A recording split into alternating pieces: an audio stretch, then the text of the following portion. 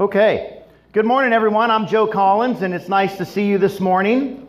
As you might have guessed, we are in the middle of a series entitled Losing My Religion. And before we get into the series, though, I do want to be the next person in sequential order to wish everybody a happy Father's Day. And I'm going to ask all the dads to stand up. We do have a small gift for you. In addition to pancakes, you get a gift this morning. So stand up. Let's give all the dads a round of applause.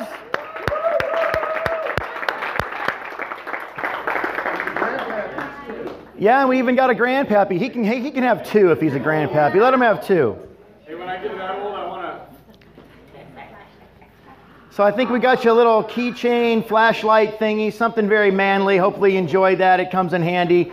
But again, just want to wish all the dads a happy Father's Day. We are appreciative of all you do as fathers. So we really are grateful for everything. I think we got one more up here, Dane. In the front right here. We're missing one. Dane, right over here. Thank you. So guys, go ahead and be seated. Thanks so much for being the great dads that you are. Okay. Now, I don't know about you and what your family was like growing up, but I grew up in a family with 4 kids. I got an older brother, 2 older sisters, and you know, we're all very different. But one of the things that is interesting about all of us is all of us have something in common with our dad. You know, there's some quality of our dad that's been sort of passed into each one of us, and it might be a little different from person to person, but I can look at myself, my brother, my 2 sisters, and I can see my dad in each one of us. Now, I don't know your family situation, what you grew up with, if you were with your biological dad or not, but I can tell you confidently that there is something of your dad, your biological father, that is in you. That's what makes that relationship so unique, and it's so special, and it's incredible. You know, as a father, one of the cool things is you see your kids grow up and you want nothing more than them to grow up and go do well and leave the home and be successful, but you also get a little bit of satisfaction knowing that there's a little bit of you in them, and that they carry that out there into the world. And, you know, in my case, that's good and bad. Maybe in your case it's all good. It probably is, but I know in my case they have a little bit of me, and that's sometimes not always good. Sometimes it is good. But it's neat to see it, and it's really a blessing to be a father. Turn with me over to Matthew chapter 5, verses 1 through 10. It says, "Now, when Jesus saw the crowds, he went up on a mountainside and sat down. His disciples came to him, and he began to teach them. He said, 'Blessed are the poor in spirit, for theirs is the kingdom of heaven. Blessed are those who mourn, for they will be comforted. Blessed are the meek, for they will inherit the earth. Blessed are those who hunger and thirst for righteousness, for they will be filled. Blessed are the merciful, for they will be shown mercy. Blessed are the pure in heart, for they will see God. Blessed are the peacemakers, for they will be called children of God. Blessed are those who are persecuted because of righteousness, for theirs is the kingdom of heaven.'" What we've just read is called the Beatitudes. It's the beginning. It's the introduction to the Sermon on the Mount, the greatest sermon ever taught. The Beatitudes list out sort of 8 characteristics of what it means to be a follower of Jesus Christ. I want you to think of the Beatitudes as kind of the starting point. It's the beginning. It's where we all begin. It's the ground floor of becoming a Christian, of the Christian faith. Now, before we get into our study for today, the specific Beatitude, we've been going through each one each week, and we're almost done with the series. We've got one more after today, but we're right down near the end, number 7. Before we get into that Beatitude, though, there's a few guidelines that I want to remind you of. The first one is this, that the Beatitudes are meant for all followers. In other words, anyone who wants to be a follower of Jesus Christ must embrace, they must manifest or embrace in themselves the Beatitudes. They must become them. The second thing is that all followers must manifest all Beatitudes. You don't get to pick and choose. You don't get to say, I want this one, I'm not going to do that one. No, we got to be all of these things. Thirdly, the Beatitudes are not something we're born with. These are not qualities that are similar to our personalities or our character traits. These are spiritual qualities. So in that sense, they're a completely different level of depth at which we're talking about here. We're not just talking about what you might be born with, your personality. Next, the Beatitudes separate followers from non-followers. You know, our world likes to divide things. It likes to put people in groups and categories. We like to divide by race, by gender, by socioeconomic status, etc. political persuasion, right? We're constantly dividing. That's unfortunate. It's what we do in this world. But when it comes to Jesus, was kind of like a Sicilian. I grew up, I'm half Sicilian, and I used to have this little card somebody in my family gave me, and it said there's two kinds of people in the world, Sicilians and those that want to be, right? And so Jesus was kind of like that. When he saw the world, there were just two kinds of people. There were Christians and those that aren't Christian. He didn't divide us into categories. And that also goes for within the Christian church, within his community or his fellowship. He didn't separate us out by gender, by age, by race. We were just Christians. And that's something I think we got to get back to in our society, isn't it? I mean, and maybe as a church we can influence the world around us a little bit to get back to just the simple distinction of, are you a follower or are you not? And let's get rid of all the race baiting and the economic baiting and all the other kind of things that go out there in the world that are constantly meant to divide and cause conflict between people. Amen? Yeah. Lastly, the Beatitudes are otherworldly. They're not of this world. They're from a different world. Right. And so when you see them, you might appreciate them, but you would not think these Beatitudes are what's going to make a man successful in this world, and nor should they, because they're not designed for this world. They're designed for a different world. That's right. So with that in mind, let's go to God in prayer. Father, we are so grateful to be together this morning. Please speak to each and every one of us. Speak through me and to all of us here. Your words of wisdom and insight. Help us to become the people you want us to be. In Jesus' name we pray. Amen. Amen. So let's look at our next beatitude, number 7 on the list. Blessed, Matthew chapter 5, verse 9, if you're following along. Otherwise, you can look on the screen above. Blessed are the peacemakers, for they will be called children of God. I don't have to tell you this, but the world is a troubled place. Conflicts are common between countries, between communities, and even between couples. It was true then, it's true now. The world needs peacemakers. Right. So what is a peacemaker? Well, as we've been doing through the whole series, let's talk about what a peacemaker isn't. I've got some images I'm going to show you on the screen above, and we're going to talk about each image and give you a sense of what a peacemaker isn't. All right, here's the first image. Ready? What you're looking at is a Colt 45 single action Army revolver.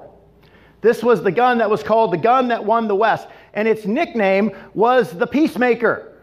This is not what we're talking about. Next picture. We got an image here. It says peace and war. I put this up because whenever you talk about peacemakers, you can't help but think about the concept of pacifism. The pacifism is the belief that war or violence is unjustifiable under any circumstance. It's a belief that many people have. And I want you to know something. I'm not here to say if you believe that's right or wrong. I'm not making a judgment about that belief. I'm just telling you what it is. But I am going to say this. It's not what Jesus was talking about. When he talked about blessed are the peacemakers, he did not have pacifism in mind. He was talking to a Jewish audience in the first century and specifically to their needs. We'll get into that a little bit later. But it's not about a political or a personal code of conduct of pacifism that he was necessarily advocating. I'm not saying it's right or wrong. I'm just saying in context, that's not what he was talking about. Next concept is this image here. And maybe some of you will know what this is, but many of you might not.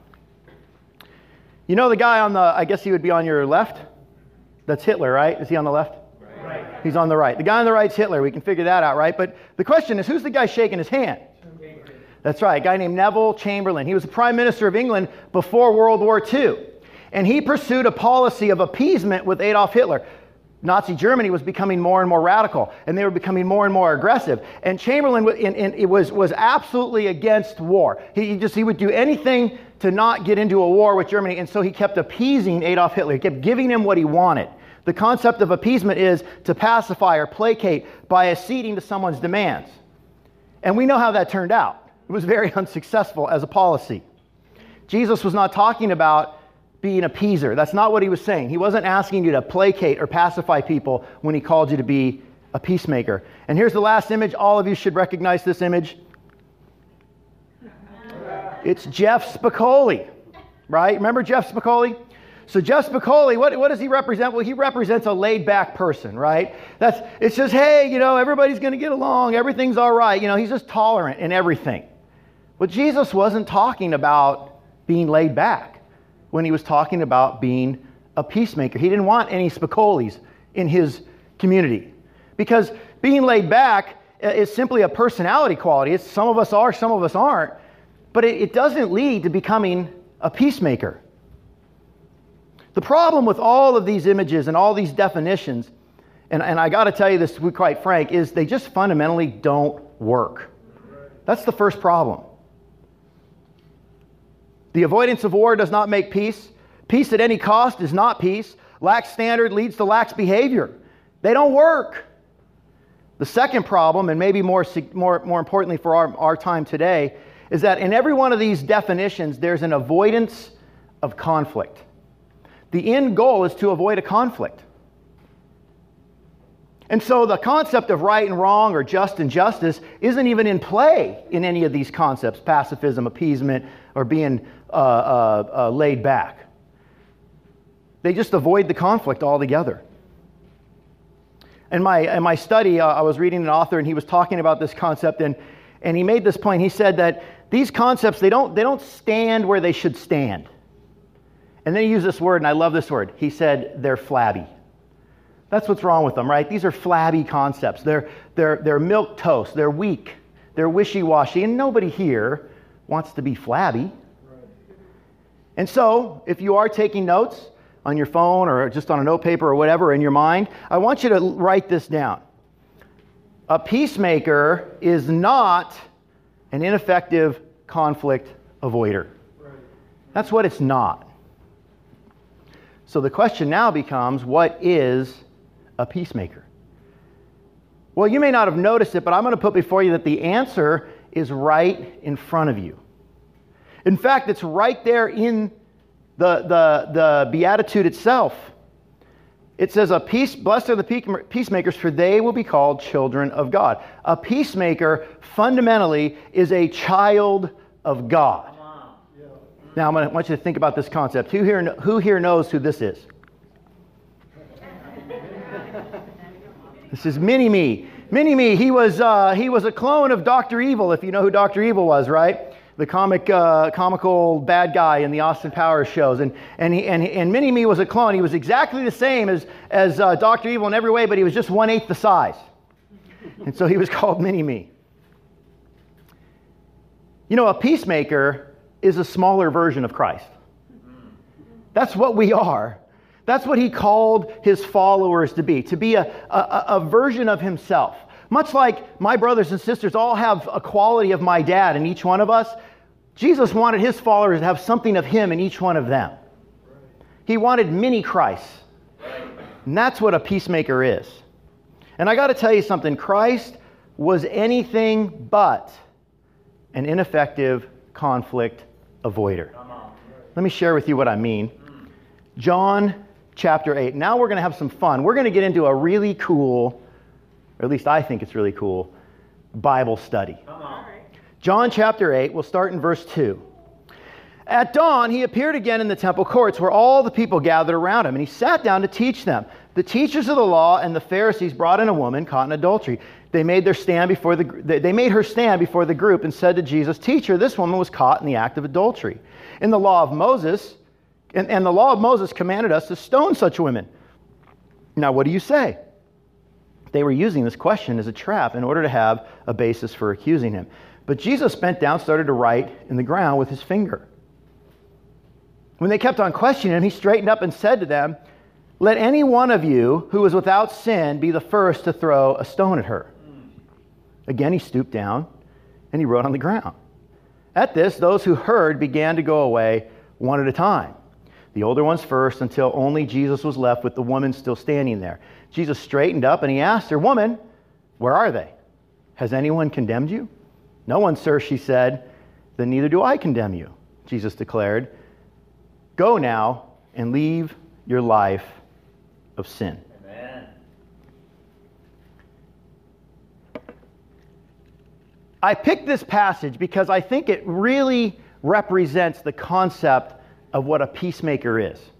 But this passage, in and of itself, is not without controversy. And I want to talk about that. It's one of the reasons why I liked this passage, why I wanted to pick it, because there's actually conflict going on with this passage itself in the Scriptures. Right. And we're going to have to make peace with that. Now, you may not know the Bible very much or have very little knowledge of what's written in the Bible, but I promise you, I guarantee you, everyone in here has heard some version of this story. It's that famous. I mean, it's one of the most famous stories in all of the Gospels. People love this story. Right. But did you know that there's some controversy about this story? That not everybody believes that this is an authentic story? In fact, if you have your Bible open, right above the story, there'll be a little message there, or a little parentheses, or maybe in the footnotes, and it'll say that the earliest manuscripts do not have this section in them. And so that's caused some people to say these are not authentic. This may not be an actual account of what Jesus did, but I disagree. I disagree for a number of reasons. In my own research of this passage, my own digging into the information, I've discovered that most scholars, even liberal scholars, do accept this as an authentic passage, even though it doesn't appear in the earliest manuscripts. Obviously, if it's not in the earliest known manuscripts, it does leave us to wonder, where did it come from? But I will tell you this, it is in at least one of the earliest manuscripts, and it's also referenced in other manuscripts that may not be the earliest, but they're very close to the earliest manuscripts, and it's referenced quite a few times. In fact, it's in every Bible, and it's known worldwide, this story. And so I think the evidence kind of lands us on the side of that this is authentic. But why the controversy? What would cause this controversy to come up? In addition to the idea that the earliest manuscripts may not have it. Well, I think we got to go back and think about how the Bible was written for a minute. The Bible was written by men who were inspired by God. And in this case, John was an apostle. He was a follower of Jesus Christ. He knew him personally. He was eyewitness to many of the events. And he, at some point, was called by the Holy Spirit to record his gospel, his story of the life of Jesus Christ. And now imagine that. Imagine being John. You've spent 3.5 years with the Son of God on earth. He's healed people. He's raised people from the dead. You've seen him raised from the dead. I mean, it's an unbelievable 3-year time period of your life. What are you going to pick? What stories are you going to choose from? I wouldn't be surprised if John had all kinds of, they didn't have sticky notes, but he had sticky papyruses all over the place, right? Little notes that he had all over, just trying to collect his thoughts. Did you know that scrolls had a specific length? In other words, they didn't just go on forever. And so when you wrote on a scroll, you had to kind of plan it out because at some point you were going to run out of room. And so John, I believe, basically that's what happened. I believe he ran out of room. And what we're reading is one of the stories that just ended up on the floor. It was edited out of the scroll.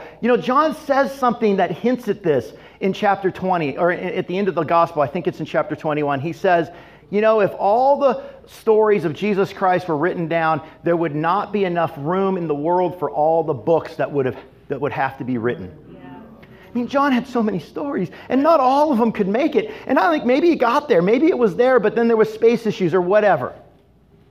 My point is that the whole account has a little bit of controversy, and we got to make peace with that controversy. We got to be able to look at it and go, okay, is this authentic? Is it not? For me, I made peace with it. Why? Because I think there's enough evidence that links it to the original. It links it back. And even if it wasn't in all the original the copies of the original, it was in at least one, and it was in copies that were very close to the first several copies within a couple hundred years. It's got to be authentic. Other people alive at the time reference it in different writings. And so it was a story that was already in existence very early on in the Christian faith.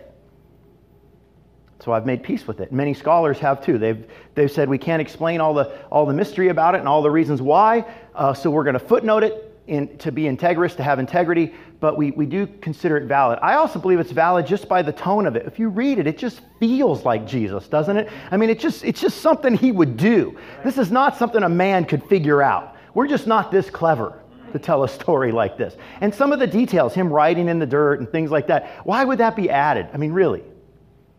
And so I think we can put it to bed. We can make peace with this passage. The Bible is something that we all have to make peace with. Right. We read the Bible, and there's things that we don't like in the Bible. All of us. There's things that are hard. They're challenging. And you know what? You got to make peace at some point. You don't make peace by ignoring it. Right. You don't make peace by deciding not to read it or not wanting to hear it. I tried to do that at one point in my life. I tried not to read certain parts of the Bible because they bothered me. That wasn't making peace. That was running away. That was avoiding the conflict. And then at some point in my life, I had to face what it said. Come on. I had to face it head on. I had to stand in the gap. I couldn't avoid the conflict, and I had to come to peace with it. And I think it's a great metaphor for the message today. Blessed are the peacemakers. We can't avoid conflict. If that's the end you have in mind, you are going to be sorely disappointed because you can't avoid it. And if you continue to try, then you're just going to become an appeaser. You're just going to become a pacifistic in a sense. You're just going to become Mr. Laid Back and tolerant of everything and everyone, and be flabby. Nobody wants to be flabby. So we got to make peace with it. But the other thing about this passage that I absolutely love is the actual story. And I promise you, I'm going out on a limb, I promise you that I'm going to give you some insight that you did not know. Even Masood doesn't know this insight. Could be wrong, maybe I'm wrong, I hope I'm not wrong, but I'm pretty sure that I'm going to give you some insights into this passage that are really going to make you go, whoa, that's an amazing story. And it's going to have relevance to us. It's going to mean something to us. So let's kind of recap the story for a minute. Jesus, it's later in his ministry, probably in the final year of his ministry. He's in Jerusalem. He's down near the temple. And he went into the temple to teach as a rabbi would normally do. And he sat down and he began teaching. Now, in the middle of his teaching, he is rudely interrupted by some teachers of the law and some Pharisees. Teachers of the law were like, you could think of them as lawyers, but they were really more like scribes. What their job mainly was to write, was to copy the manuscripts, the writings that were believed to be scripture. That's what the scribes did historically for a couple thousand years. Whenever God's people, a prophet spoke or a man inspired by God spoke and his words were recorded, there were scribes who took it upon themselves to make copies of those writings so they wouldn't get lost.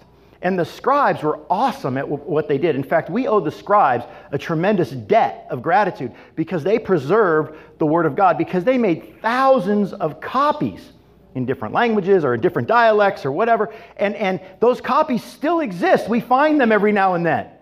And because we have this amazing record of copies of the Old Testament scriptures that were preserved by the scribes, we have the ability to authenticate the Old Testament. It's like a record, a historical record of evidence that says this, what we're reading is actually what happened. It's legitimate, it's valid, it's confirmed. Amen. Let me give you an example. The Old Testament was written over the whole Bible is written over the course of about 1,600 years. And it's believed that Moses wrote the first part of the Old Testament and then other writers after him. And then you get into the New Testament and there were several writers of that. And what's amazing about this is that we have so much manuscript evidence for the Bible itself, the Old and the New Testament, over tens of thousands of manuscripts that date back all the way back to the first century. And then the Old Testament ones date back even earlier, even before the first century, into the BC days. Right. And so because we have this record, we have this validity, we have this authenticity, we know that this is from God and that it's real, it actually really happened, and it happened the way it said it happened, because we can take all these manuscripts, we can look at them, we can compare them, and guess what we find out when we compare them? There's no difference. Amen. They say the same thing. In fact, I think somebody did a study that I read recently, and they said that they figured out that 1% of the Bible is a little bit in question over the details of what was said or done. And in every one of those cases of that 1%, it had nothing to do with changing the meaning or the message of the story.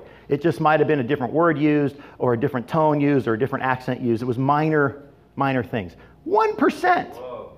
The nail in the coffin finally came in the 1940s when an Arab boy threw a rock into a cave in Palestine and heard something break, and he found maybe the greatest archaeological find in modern history, the Dead Sea Scrolls, which I'm hoping to go see one day. I think they're here still in LA, and I would love to go see them. But they're maybe the greatest archaeological find in modern time. And when they were discovered, these date back to prior to the first century. And there's copies of all the different books of the Old Testament, fragments, copies. There's an entire scroll of Isaiah. And when they broke them out and they read them, it was exactly the same thing we read today in our Bibles today. So we have proof upon proof that what we read is authentic, that the stories we see in the scriptures did happen, and they were preserved meticulously throughout history, and we can prove it. To give you a comparison, Caesar wrote the Gallic Wars somewhere in the 1st century. Did you know that we have only 10 existing manuscripts of the Gallic Wars? And did you know that those 10 manuscripts, the oldest one, is 1,000 years after it was written? No. We have no evidence in between when it was written to 1,000 years, and then we have this book called the Gallic Wars, and we believe that's enough evidence to say Caesar wrote it. And when we look at the Bible, we've got tens of thousands of manuscripts that date back to within a generation of the writings. So, the Bible is 110% authentic. So the story we read did happen. It's been authenticated, it's been replicated, it's been preserved in history. It really did happen. And so Jesus was there and he was teaching, and the scribes come in, who we owe a debt of gratitude, with a woman caught in adultery. And with them were the Pharisees. They were a religious sect of Jewish people that were very committed. They were very intense. They were very strict. And between the two of them, they saw themselves as the protectors of the Jewish faith. So they bring this woman in who had been caught in adultery, and they put her before Jesus, and they say, look, the law says she must be put to death, because an adulteress must be put to death, or at least punished up to death. What say you? Now, the story tells us that this was not a test, this was a trap. And let me explain what I mean, the difference. Early in Jesus' ministry, he was tested quite a bit by the scribes and the Pharisees. That was their job. That's what they believed their mission in life was. One of them was to make sure that any new rabbi was staying within the orthodox belief of the Jewish faith, and also consistent with what they believed to be, the right things you should teach as a rabbi. And so they would frequently come to Jesus, because he was kind of an up-and-coming rabbi early on in his ministry. He was very popular. He was doing things nobody else had done. He was saying things nobody else had said, and people were impressed. And so they'd come and they'd ask him questions, and they would leave with various levels of wow or ooh or ah or whatever. But over time, that testing turned into trying to trap him. And you say, what happened? Well, fundamentally, a lot of things happened. I can't get into every detail. We'll be here all day. But one of the things that happened is the scribes and the Pharisees didn't like what Jesus' message was. And you say, well, what part? Well, there were a lot of parts, but the main part, or one of the big parts, was that Jesus kept talking about a kingdom that was not of this earth. He was talking about being ushering in a new kingdom. And that kingdom was not an earthly kingdom. And to the Jews, that was a no-no. That was a problem, because the Jews loved the land. They loved Palestine, where Israel is today. They want it. They still want it today. They want control of Jerusalem and the whole area. It's what they believe was promised to them by God. They believe it was their God-given right. It's everything they wanted, and they wanted it now, and they wanted it now, and they wanted it in Jesus' time. They desperately wanted it. And they were willing to fight for it. And matter of fact, the entire time the Romans had conquered the Jews, they were constantly uprising, trying to cause revolts and rebellions, because they were trying to retake the land. They were a conquered people. They had the land at one point in their history, but they had lost it. And they were a conquered people, and they resented that. And they wanted that land. So to them, the kingdom was an earthly place. It was a physical place. So here comes Jesus talking about a kingdom, and they're like, oh, maybe he's a Messiah. Maybe he's going to help us. But then he starts saying things like it's a spiritual kingdom. It's not of this earth. It's an altogether different thing. And they didn't like that message, among many other things, but that was probably the big one. They didn't want that. And so they went from testing to trying to trap him. They just turned against him. The problem is the people loved Jesus. For the most part, he was popular in the Jewish faith. And so they couldn't just outright disagree with him, because they might cause an uprising against themselves. So what did they try to do? Well, they tried to trap him. And so later in his ministry, when the teachers of the law and the Pharisees showed up, they were usually trying to trick him. They were usually trying to get him caught. Now, let's talk about what it was they were trying to catch him, because this is the key, and this is the insight that I don't think you know, that I've really recently come to realize in my own study and going, wow, that makes total sense. Here it is. They wanted Jesus to issue judgment on this woman. Now, when I say judgment, I don't mean that he determined adultery as a sin. We already know that. They knew that. Adultery is a sin.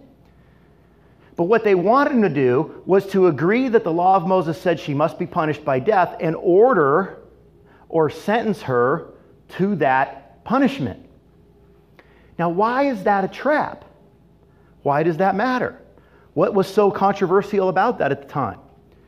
Well, the Jews, being a conquered people, did not have the authority to execute someone. They were under Roman rule, and the Romans controlled all that power. And they issued decrees that made it very clear. In fact, when they installed a governor, they would say he was the governor, supreme ruler with all the power over the Jews. In other words, he had to make the issue. He was the guy that sentenced somebody to live or die, not a Jew. That's why when Jesus, if you know the story, was arrested right before he was crucified, he was taken to Pilate, the Roman governor, because Pilate had to order the execution. They couldn't do it. Right. But here, they're trying to trap Jesus into issuing a sentence. They're trying to get him to violate Roman law. And you think it's a great plan. It's a marvelous idea because they've got him now. They've pitted him against Old Testament law. He claimed to be a prophet. He claimed to be the Son of God. He claimed to know the Bible. He was a Jew of Jews. And he knew the Old Testament scriptures. And so we got him. He has to say yes to this. If he says no, then he's a false prophet. If he says yes, now we can go to the Roman leaders and say, hey, this guy's issuing decrees about punishment, and get the Romans involved to arrest Jesus and get him out of their hair. That's what was going on here. Crafty, isn't it? Yeah. Are you following me? Yeah. So what does Jesus do? It's a trick. This is a trap. This is difficult. And there he is, kneels down, writes on the ground. And then he stands up and he says, anyone here who's without sin, throw the first stone. And he sits back down and writes in the ground. Now, I know I'm taking all these little side roads, but you got to get the story.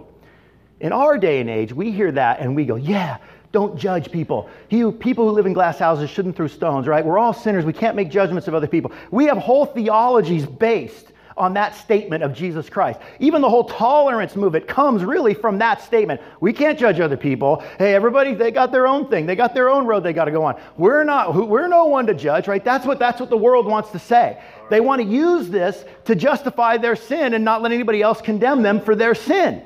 Because, hey, if I do something wrong, well, you can't tell me because you're a sinner too. That's what they've done with this statement of Jesus. But they've missed the context. Jesus didn't say, he didn't issue a blanket statement that, hey, we shouldn't judge one another. As a matter of fact, we have to make judgments about right and wrong things. Because right and wrong do exist. There is right in this world, there is wrong in this world, and we have to make judgments on that. We have to be able to say, according to God's will, that is a wrong thing to do. According to God's will, this is the right thing to do. We don't make judgments based on our opinion. That's a mistake. But when we make judgments based on the will or word of God, we're in the right. We have to do it. We have to deem things as wrong or deem things as right. Otherwise, how would we know? We have to trust the authenticity and the validity of the scriptures. And we have to be able to stand on that. We can't be flabby. We got to stand on that. Yep. And we got to be okay that we're standing up for what's right. Even though people may say, well, you're throwing stones. You're a sinner too. Well, they're misunderstanding the passage. They're misusing it. You see, what Jesus meant, now get this, what he meant when he said, he who was without sin, throw the first stone, that statement was directed at the Pharisees and the teachers of the law. It wasn't directed to anyone else. He was talking to them. Remember something. By their own admission, they had brought the woman who had been caught in adultery before him. And they admitted that they had caught her in the act. Now this begs the question, where was the other adulterer? So what Jesus was pointing out was that they were in violation of the law of Moses because they didn't bring both criminals. They only brought one. It was their duty to bring both to him and ask for a judgment to be passed. And then they might have actually trapped him. But because they only brought one person, they made a fatal mistake. And so Jesus said to them, well, it seems to me you guys are breaking the law too here. Because there's a guy roaming around somewhere that's committed adultery with this woman that you didn't bring to get charged. And that's why the older men walked away first. Because they realized their hypocrisy. They realized that they were violating the law of Moses, just as this woman had been violating the law of Moses. She violated it by committing adultery. They violated it by not bringing both offenders in to face judgment. So let's not use the phrase that Jesus used here, anyone who is without sin, throw the first stone, out of its proper context.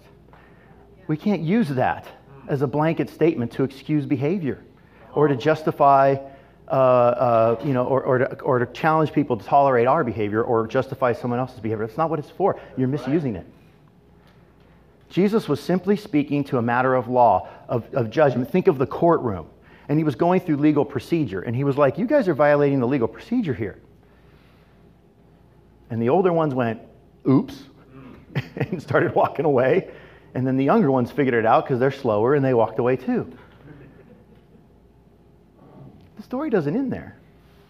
Jesus looks at the woman and he goes, is anyone here left to condemn you? Meaning, is anyone here left to pass judgment on you? Meaning legal judgment, ordering your death? She said, no. And he said, well, I'm not going to do that either. I'm not going to pass legal judgment. I'm not going to sit as a magistrate over you. That's actually not what Jesus came to do. Right.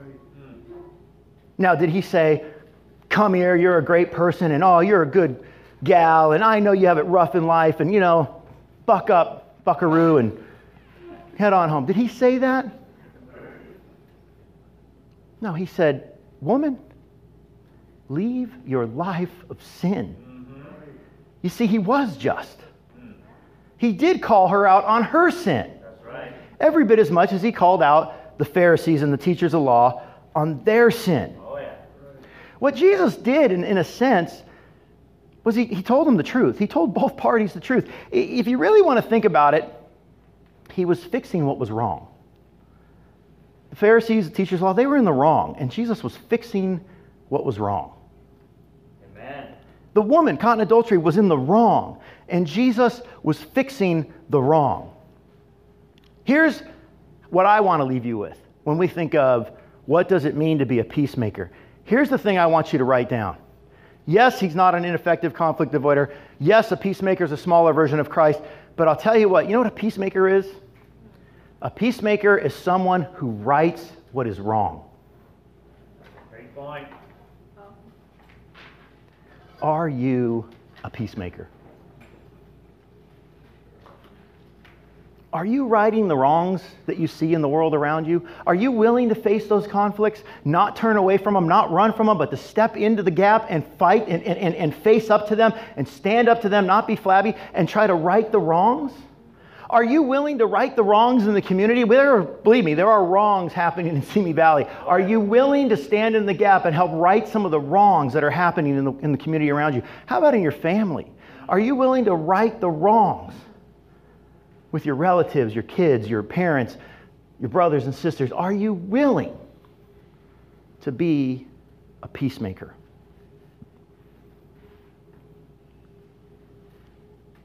There is no greater wrong than not being right with God. Come on. There is no greater wrong than not being right with God. So I'm going to ask you a question. Are you right with God right now? The litmus test we've been studying for the past 6-7 weeks now. The Beatitudes. Are they ever present in your life? Can you be, if you were hauled into court, would you be guilty of them? Are you living like a mini version of Jesus Christ?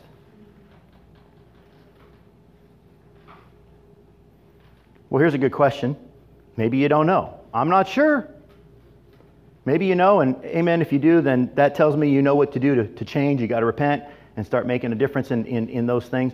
But maybe you don't know. Maybe you're not sure. So where do you go then? What do you do if you're not sure? Well, I got a quick verse and we'll be done in a minute. James chapter 1.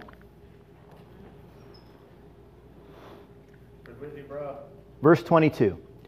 Do not merely listen to the word and so deceive yourselves. Do what it says. Anyone who listens to the word but does not do what it says is like someone who looks at his face in a mirror and after looking at himself goes away and immediately forgets what he looks like. But whoever looks intently into the perfect law that gives freedom and continues in it, not forgetting what they've heard, but doing it, they will be blessed in what they do. Now, James, if you don't know, is the brother of Jesus Christ. He was the physical brother of Jesus Christ. Now, the Bible tells us that Jesus was born in an immaculate conception. There was no dad involved in the birth of Jesus Christ other than the Heavenly Father. The Holy Spirit came upon Mary, and she was with child. It was a miracle. Right. Better than the Immaculate Reception. It was a miracle. There's no Pittsburgh Steelers fans in this audience. The Immaculate Reception. Remember Franco Harris caught the ball? This was the Immaculate Conception. Way better. So Jesus was immaculately conceived, and after he was born, his parents were normal parents. They had other kids. And so he had brothers and sisters, and James was one of his brothers. And if you want a better eye view of the life of Jesus Christ and what Jesus was all about, James is a good guy to go. It's a good place to start. If you're not reading your Bible right now and you're wondering, what should I read? Read James. It's a great book. It's an insight into the life of Jesus Christ. James wasn't always on Jesus' side. He didn't like him for a little while, but he came around, and then he became a powerful leader in the Christian movement, the Christ movement, after Jesus had died. And James tells us that there's a difference between listening and doing. And what he learned from Jesus Christ, his half-brother, was that you got to do both. Now, we want to try to do one or the other, don't we?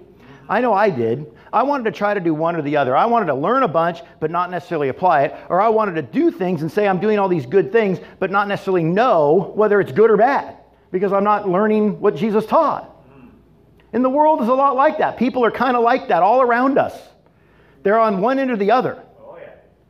But James says, no, you got to actually do both. You actually got to know what Jesus said, and then you got to apply what Jesus said. You got to put it into practice. That's how you know if you are right with God. And that is the thing that Jesus wants us to rectify. That's the peace that Jesus wants his followers to bring to other people, is to help them do and listen. Or listen and do, however you like to say it. That's what he's called his followers to be. Peacemakers who right what's wrong in this world.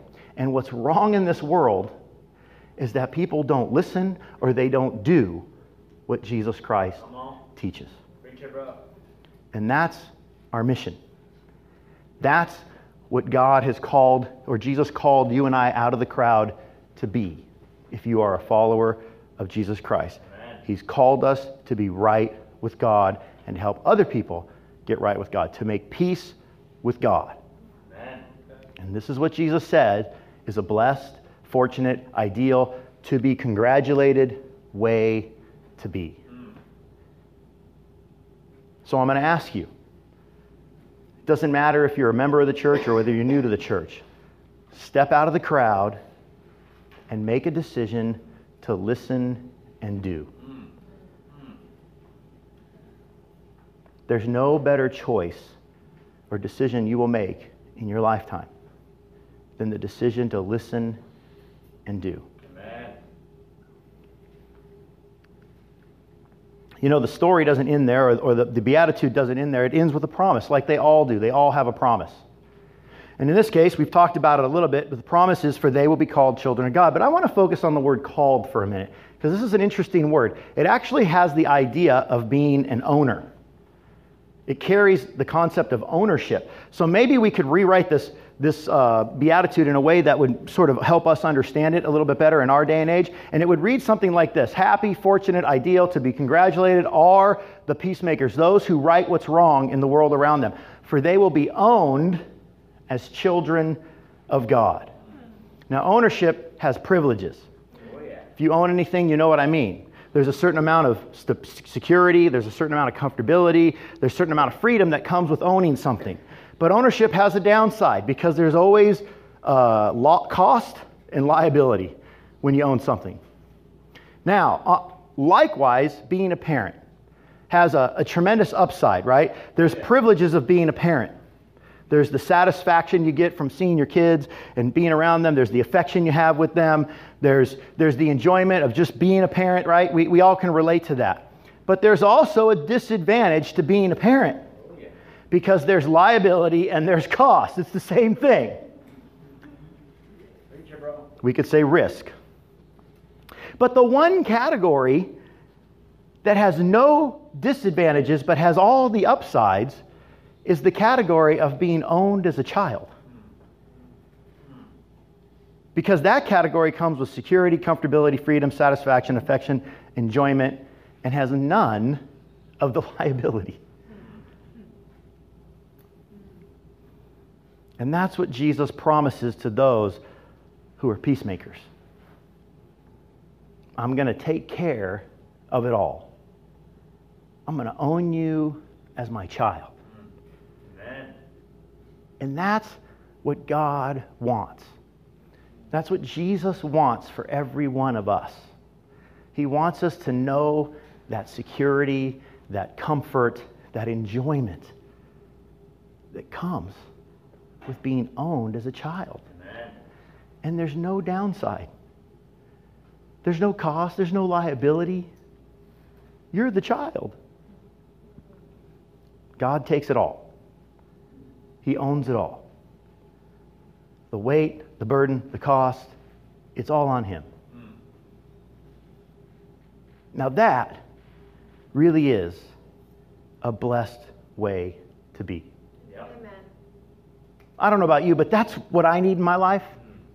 Because I can tell you life, as you know, with kids is up and down. Yep. And there's a time where you have got to be able to give it to someone because you can't carry it. And I can give it to my friends, and I love my friends and they help, but they can't carry it either, but God can. That's right. And that's true with any area of our lives. Whatever the difficulty is, whatever the cost, whatever the liability is, God can carry it. He can back it. He can insure it. You can't. And neither can I. And no insurance policy in the world can. But that's the promise. You know, I started off and I was sharing about my family and my brother and 2 older sisters and how all of us have some connection to our dad, you know. And I was thinking about Father's Day, and I thought, you know what would be a great gift to give God on Father's Day?